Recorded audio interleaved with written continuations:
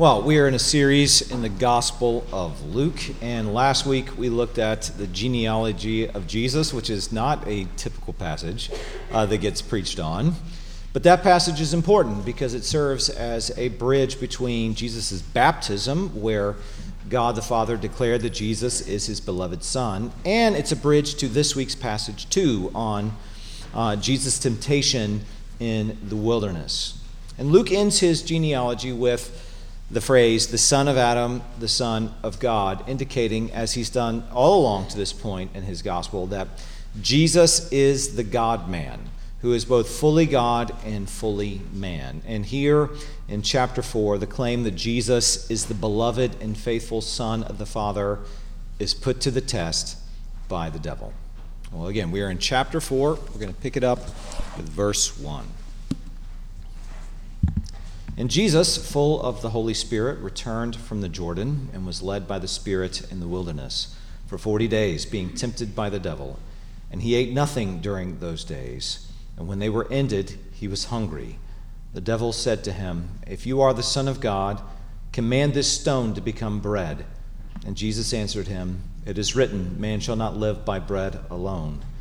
And the devil took him up and showed him all the kingdoms of the world in a moment of time, and said to him, "To you I will give all this authority and their glory, for it has been delivered to me, and I give it to whom I will. If you then will worship me, it will all be yours." And Jesus answered him, "It is written, you shall worship the Lord your God, and him only shall you serve." And he took him to Jerusalem and set him on the pinnacle of the temple, and said to him, "If you are the Son of God, throw yourself down from here, for it is written, he will command his angels concerning you to guard you, and on their hands they will bear you up, lest you strike your foot against a stone." And Jesus answered him, "It is said, you shall not put the Lord your God to the test." And when the devil had ended every temptation, he departed from him until an opportune time. Well, this is the word of the Lord. Thanks be to Christ for it. Let's go to him again in prayer.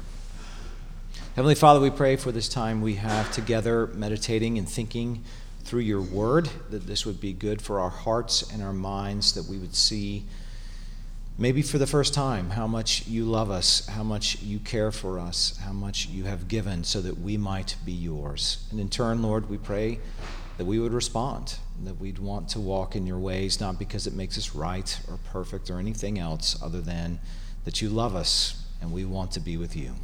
We pray all of these things in Jesus' name. Amen.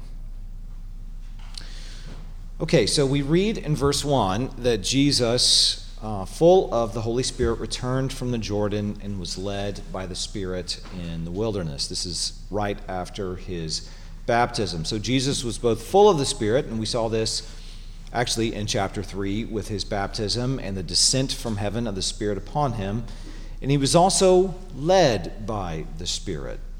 So the Spirit both, as you think about it, armed Jesus for battle, and we see this with many prophets or judges in the Old Testament. So you could just think of, I don't know, Samson or Elijah or David. They're all examples of this. But the Spirit led him into the wilderness too. So these are two separate but obviously related works of the Spirit, which are indicative of God's leading and Jesus' willing submission to be led by the Spirit. Now, as an aside, you and I enjoy that same Spirit within us individually and together as the body of Christ. So we too, because of Christ, are both armed by the Spirit. Paul talks about that. And we're led by him too. And sometimes he leads us into the wilderness as well.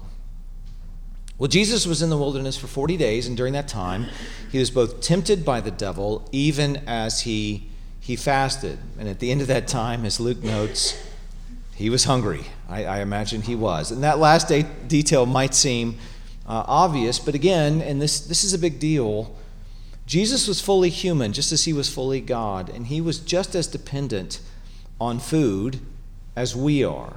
So for most of us to go really just a few hours without snacking seems impossible. So imagine going a day or days or 40 days without eating.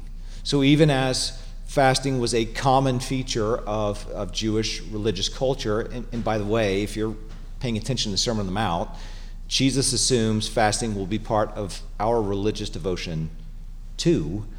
Well, to fast 40 days is extraordinary, but it's not impossible. So I've actually known people who've done this.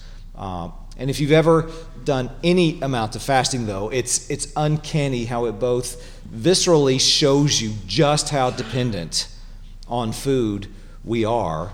That is, your life depends on something outside of you to keep you going, even as it sharpens the mind and winnows your issues down in the process.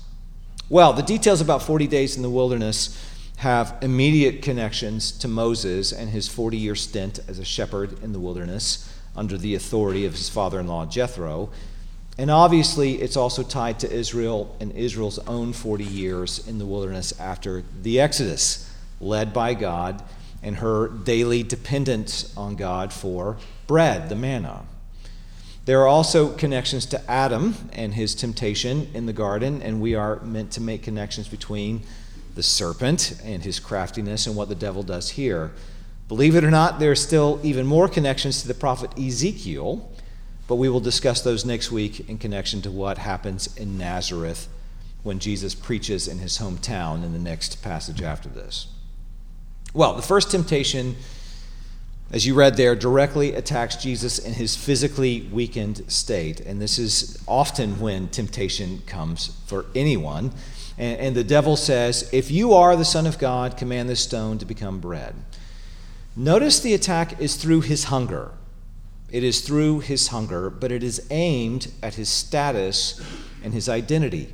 If you are the Son of God, then feed yourself. And the devil calls into question who Jesus really is in ways that are similar to what the Jewish people would later question Jesus too in his ministry. So, for example, in Luke 23, at the end of his gospel, while he's on the cross, the leadership of Israel say to Jesus, if you are the King of the Jews, save yourself and come off the cross. So in other words, prove you are who you say you are by saving yourself from this pain and suffering. And so we who can barely go a few hours without having to put something into our mouths have a hard time recognizing just how strenuous it would have been to go 40 days without food, and then, in the midst of that, face this temptation, let alone the other two as well. But notice that the devil, like what we see in Genesis 3, called into question what God had said. In Genesis 3, the devil called into question whether Adam and Eve would really die if they ate prematurely from the tree of the knowledge of good and evil. And here in Luke 4, the devil called into question God's pronouncement that Jesus is his beloved Son. So Eve, will you really die? Really? Die because of this forbidden tree? Surely God is holding something back from you unfairly. Jesus, the Spirit led you into the wilderness. He led you to this place. And here you are starving. Is this how God treats his beloved Son?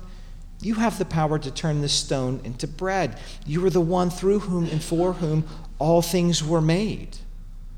Why not save yourself from this pain? This is not an inconvenience or merely an irritation. You're dying. And by the way, that's what fasting is a symbol of. That you are dying. That your life depends on another.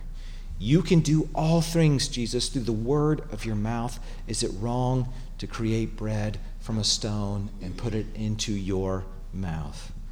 Now notice too, like we see in the garden, the temptation involved taking something that God had not provided or perhaps had held back. In the garden, the woman took what was held back from her and her husband. See, Adam and Eve could eat from any tree in the garden, including the tree of life. But for the time being, this one was held back from them. And the issue, of course, was not the fruit itself, but whether or not humanity would listen to the voice of God and would trust him. So it was a test. So like with marriage vows, and public claims to faithfulness. It's one thing to say you will be faithful in public on that one day when everyone's watching. It's quite another to live it out. So the test of faithfulness doesn't happen during the ceremony. The test comes in all the days and years afterwards. This temptation is also very much like when Israel was in the wilderness and depended on God for the manna and the quail, and they grumbled about it. Did God lead us out into Egypt only for us to die of starvation in the wilderness? So where Adam and Israel failed, or they grumbled, which was a failure, Jesus remained faithful. Now, this temptation also anticipates Jesus' future ministry as the bread of heaven. Right? The devil knows that all of Scripture looks forward to Jesus. He knows that Jesus can provide manna from heaven if he wants to, and that it is very easy to have people follow or serve you merely for providing daily provisions. So as the Roman poet Juvenal pointed out, roughly 2,000 years ago, all it takes to rule is bread and circuses. Right? Just food and entertainment in order to pacify a people group. Today it looks like Super Bowl Sunday, right? So for good reason, in John 6, after the feeding of the 5,000, the crowds began to move to take Jesus by force, to make him their king. And Jesus, he wasn't having it. And the crowds in John 6 weren't looking to worship Jesus like is easily seen in both European and American politics today. We don't look for our politicians to worship them. No, we want a free vending machine. We want a free vending machine of a king to set us up for life. If that was true in the first century, it's still true to this day. And what makes it a temptation for Jesus is not that he can or cannot do it. It's that it's a bloodless, crossless way to becoming king. And this is part of every temptation Jesus faced. You can be king, and it won't cost you. It would have been easy for Jesus to become king, but without his crucifixion and resurrection, his people would still die and remain in the ground, and more so, the world would remain in sin and death. Well, Jesus' response is this: it is written, man shall not live by bread alone. And he's quoting purposely Deuteronomy 8:3, which comes in the middle of instructions from Moses, to the generation who had grown up in the wilderness, living on manna, and who was on the cusp of taking the promised land. And here's how that whole passage reads, of which he's taking a part, and you're meant to get the whole context. The whole context says this: the whole commandment, this is Moses talking, that I command you today, you shall be careful to do, that you may live and multiply and go in and possess the land that the Lord swore to give to your fathers. And you shall remember the whole way that the Lord your God has led you these 40 years in the wilderness, that he might humble you, testing you to know what was in your heart, whether you would keep his commandments or not. And he humbled you and let you hunger and fed you with manna, which you did not know, nor did your fathers know, that he might make you know that man does not live by bread alone, but man lives by every word that comes from the mouth of the Lord. So Jesus clearly understands himself as enduring the same sort of hunger and testing that both Adam and Israel endured. And what's fascinating is that in Matthew's account of the temptation, Jesus finishes out the line. But man lives by every word that comes from the mouth of the Lord. But in Luke's account, he doesn't. And as we'll see next week, I think it's because Luke understands Jesus in light of both Deuteronomy and Ezekiel. And when we see Jesus preaching in his hometown, we see the very word of God coming from his mouth. We'll get more on that next week. That's just a little tidbit. Well, second temptation. In verses 5 through 9, the devil shows Jesus in what appears to be a vision all the kingdoms of the world in a moment of time, and offers them to him for the low, low price of worshiping Satan. Now, there's several things at work here. The vision aspect of what the devil is offering reminds us, I think, of Daniel's vision in Daniel 7 of the four beasts which represent four successive empires and how they would be overcome by one like a son of man who conquered and was given dominion over the nations and ascended to the right hand of the Ancient of Days and received worship and honor alongside him. So that's a dominion given to a human who will be the ultimate king, who receives worship, a human receiving worship alongside the Ancient of Days, or as we think of him, Yahweh or God the Father. So the question is, how will Jesus come into his kingdom? How will the Son of Man receive dominion over the world? And it's similar to the question, again, posed to Adam and Eve by the serpent. How will you become wise? By trusting God and keeping his word, and who knows how long it will take for him before he chooses to act in giving you this gift? Or by listening to the serpent and taking wisdom for yourself right now? Now, after all, as Eve saw, the fruit was good. It was good. So why wait? Why not just make hay while the sun is high? There's no time like the present. Let's get it going, grip it and rip it. And as an aside, isn't it telling that patience is one of the fruit of the Spirit that we routinely say no to?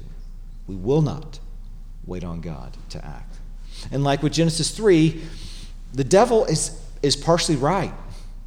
He's partially right in what he says to Jesus. And at that time, the devil did have dominion and authority over the kingdoms of this world. And all those kingdoms, if you pay attention to the Old Testament, are variations on Babel. But the devil's promise, like what Adam and Eve discovered, it's hollow. It's hollow. All those kingdoms, despite how glorious they were, and they're flowering, would, as Isaiah 40 describes it, like grass or the flowers of the field, they would wither and they would die eventually. So go to Rome or Babylon or Nineveh in their heyday, and you know what? They were glorious.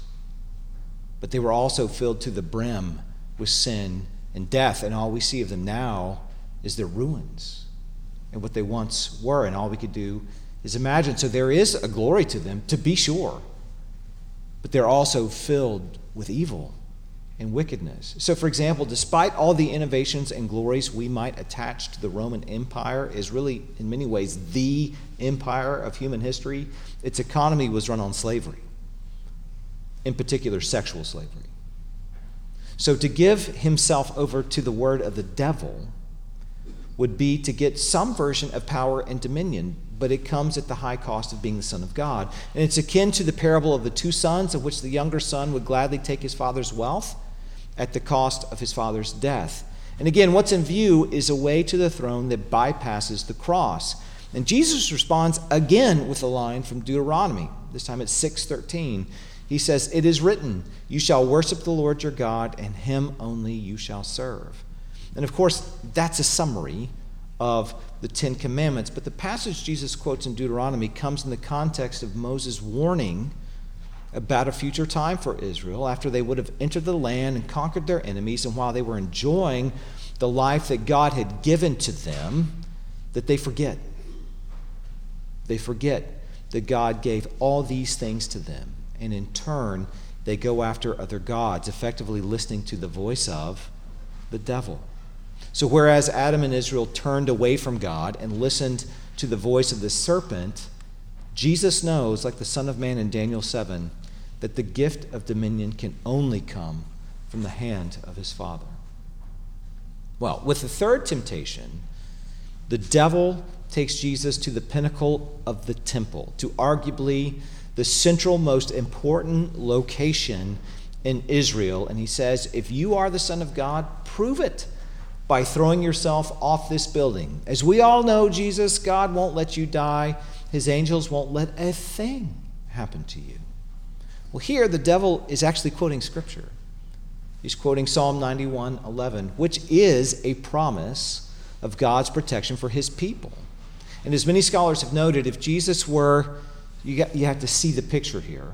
If he were to descend, he's falling from the pinnacle of the temple, descending from heaven, as it were, and softly land in the midst of his people, could there be any question as to whether he was the Son of God or not? And this is exactly the sort of public appearance that people would love to see, and the sort of sign or the kind of proof the leaders of Israel wanted. And he shows up like this, falling from heaven, not a harm done to him. He's king without a cross. It's exactly the sort of thing that TV preachers have been trying to do or reproduce in some way since the 1980s. But the way Jesus responds points to something even deeper. Jesus quotes again Deuteronomy 10:20 and 6:16 together. He just kind of slams them together. 10:20 is a call to respond to God's love and his salvation through the Exodus, as in, God loves you, Israel. He saved you from sin and slavery and death, and now respond to his love with love and faithfulness. Jesus' use of 6:16, you shall not put your God to the test, comes in the context of Exodus 17. When Israel questioned, we've already talked about this, when Israel questioned whether God was really among them or not, as in, did God bring us out of Egypt through all that just to let us die? And again, the devil is calling into question whether God is really with his beloved Son. If he is, he could end all speculation right now, arriving on the scene with a miraculous interest, because the Father would never let anything happen to him. And this, of course, anticipates the cross, where Jesus would be led by the Spirit to suffer deeply. Does God really love him if he lets him endure the hell of the cross? Jesus will not be put to the test because he knows it is, as author Just points out, that it is through faithfulness, and it's through suffering, and through his death and resurrection that the kingdom will come. And while God has promised protection and life to his people, as Job's life so poignantly shows, the Spirit may lead us into real pain and suffering, if not death itself. Even so, such things are not an indication that God does not love us or is against us. That's the lie that Job faced. Jesus faced it too. And all of us will face it at one point or another as well. No, Jesus' own suffering and his death and his resurrection is the guarantee that our sin and our suffering and our death is not the end of us, and that our suffering is not in vain. And in fact, it has meaning even when we don't necessarily know what that is. So all of these temptations, as we've been going through them, call into question Jesus' identity and his status as the Son of God. And all of them, in one sense or another, they call into question God's love and his goodness. And they, in turn, were temptations for Jesus to take glory or to take power or pleasure or relieve his suffering on his own terms apart from God. So with Eve, she could see that the fruit was good for eating. And her seeing, this shows up in the Bible, and we talked about this on Sunday night. It's an evaluation. It's a judgment, right? The fruit was good, just as bread would have been good for eating. And she took what was not offered to her. She could not wait on the Lord to provide. And it's no different than what David did to Bathsheba. Jesus, you shouldn't have to wait.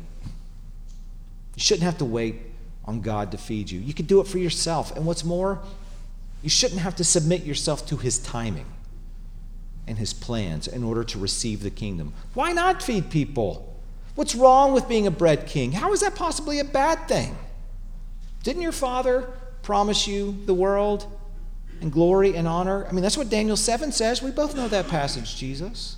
Why does the Lion of Judah have to be the lamb who was slain? Why not just be the lion? Why wouldn't you want to get people's attention, especially the Jewish leadership at the temple? Don't you want people to believe in you? Your own prophet Ezekiel says God does not take pleasure in the destruction of the wicked. Don't you want to save them too? How can your Father be loving? How can he be good if he lets you endure the cross? That's not loving. That's sadistic. It's child abuse. See, Satan and the temptations we face are nothing if not predictable. What we face today is no different than what Jesus faced in some measure, no different than what Adam and Eve faced, and everyone in between. And there are always some version of, you shouldn't have to wait on God to provide for you. You should just go ahead and take what you need and want. Because as everybody knows, it's better to ask for forgiveness than for permission. You shouldn't have to endure with suffering or difficulty. You shouldn't have to curb your desires. If God really loved you, He would not put you through any of this. If He was truly good, wouldn't He want you to be happy? So even as these temptations are easy to identify, it does not make them any less difficult to endure. So, for example, even if you boil temptation to strictly economic terms of choosing between two options, say it's a cost-benefit analysis, while that's helpful, in the moment it's much harder. So let's just put it in real tangible terms here. So if I'm offered the option of a donut, what do I gain and what do I lose by eating it? Well, you gain immediate gratification, both in the pleasure of taste, but also in the surge of dopamine that your body produces in reaction to the combination of the sugars and the carbs and the fats. And this is why a donut, like fried chicken, y'all, it's a comfort food. It's a comfort food. It comforts you immediately. It's why children, given the choice, will choose junk food over healthy food every single time. Why not choose immediate gratification when it doesn't appear, at least in the moment, to be hurting me at all? It's just one donut, man. Lighten up. After all, Eve's first bite of the fruit was instantly pleasurable. Instantly pleasurable. And it didn't seem to affect anything. I mean, after all, she handed it over to her husband, and Adam said, well, it looks all right to me. And he ate too. And by the way, this is the same argument Americans make about sex. If it feels good in the moment, how can it possibly be hurting me now or in the future? But what do I lose by eating that donut? It'd be one thing if we could enjoy a bite and let it be that, but these foods are designed to forestall our satiety and cause us to keep eating long after the pleasure has subsided. So it's why Lay's potato chips, and some of you will remember this, in the 1980s, they straight up said in their advertising, I bet you can't eat just one. The joke was on us because they knew exactly what they were doing. They knew they had created a product that overwhelms our senses. For good reason.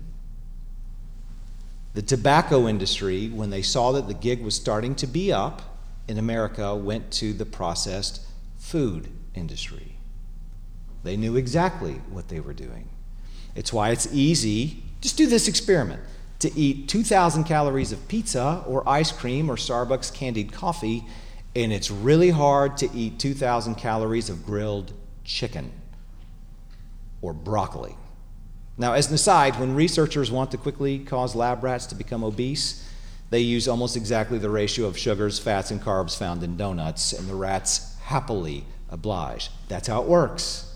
And the cost to enjoying these immediately comforting and cheap and delicious and pleasure-inducing and often addictive foods is our health, but you don't see it immediately. You know, virtually every modern chronic disease, which 150 years ago were rare, so think obesity and diabetes and heart disease and cancer and autoimmune disorders and fatty liver disease, all of that, they're all attached to the consumption of these foods and drinks. So the question in some sense is always, what do I gain and what do I lose? What do I gain and what do I lose? Of course, when we evaluate such questions in a controlled setting like this one, we don't have any food in here, right? In a lot of ways, this is just an academic exercise. It's easy to think these things through, but the temptation doesn't typically hit during a sermon. So when you're really hungry or going through a really stressful time, which is actually the more accurate one, or perhaps you're watching the Super Bowl, is it easier to choose grilled chicken and water or say junk food and booze? What do we think will actually bring us comfort or happiness or meet our deepest needs? And that's just food, y'all. That's just food. What about when the stakes are so much higher? Does God really love me? Does God really have my best interests at heart? Does God really want what's best for me? Because you know what? I'm in pain. My life is not going well. My life does not look like what I was promised it would. I can't seem to shake this anxiety. I can't seem to get over what happened. I feel so lonely. I feel so alienated. I feel so angry. I'm ashamed and guilty for what I did. I can't stop thinking about that moment. Temptation always offers an immediate gratification for what we think will fix us or bring us happiness or make things better. And it's temptation because we're enticed to find whatever we are looking for somewhere other than God. That's why G.K. Chesterton so aptly observed that when you see a man entering a brothel, that's a man looking for God. And I think he's right. So Jesus counted the cost and chose the love of his Father and the redemption of his people over the immediate gratification of getting what had been promised to him on his own terms. Like Abraham, he trusted that God would provide, and the cost was great. Though the world was his for the taking, Jesus waited upon his Father to give it to him as he promised he would do, and that's our calling too. That's our calling too. We have been given life in Christ Jesus. We have received his Spirit. We have been made a part of his people and his body. And now we await the redemption and resurrection of our bodies. And what we endure in this life is hard. It's hard. Anyone who says otherwise is either a liar or is selling you something. And I don't care that we live in the most abundant country ever on the face of the planet. This life is hard. And it is full of temptation. And as people in union with Christ and the Spirit, we are going to face these things. Temptations that call into question the goodness of God and his ability to provide for our deepest desires and needs. But we do not face that temptation in our own strength. You just don't. To try and do it in your own strength is to just go ahead and say, I will fail. Jesus indwells us through his Spirit. He doesn't merely arm us and say, here's a sword, good luck.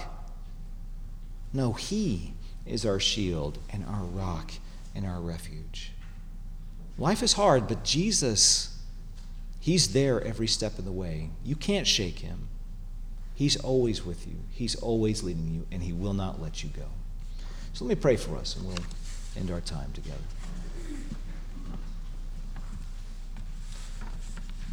Heavenly Father, you are good. Your steadfast love endures forever. And though we grumble, and though we tend to give in to things easily, yet you remain faithful to us. You're the one who has chased us down. You're the one who has promised to never let us go. And what's more, you're the one who has promised to make us whole and to continue to work in us and move in us and sanctify us and make us more and more into the image of your Son. Lord, I pray for us that we would move from immaturity, where we do not want to choose what is good and right, to maturity, where we would choose what is good and right because we desire it, because it belongs to you. We thank you in Jesus' name. Amen.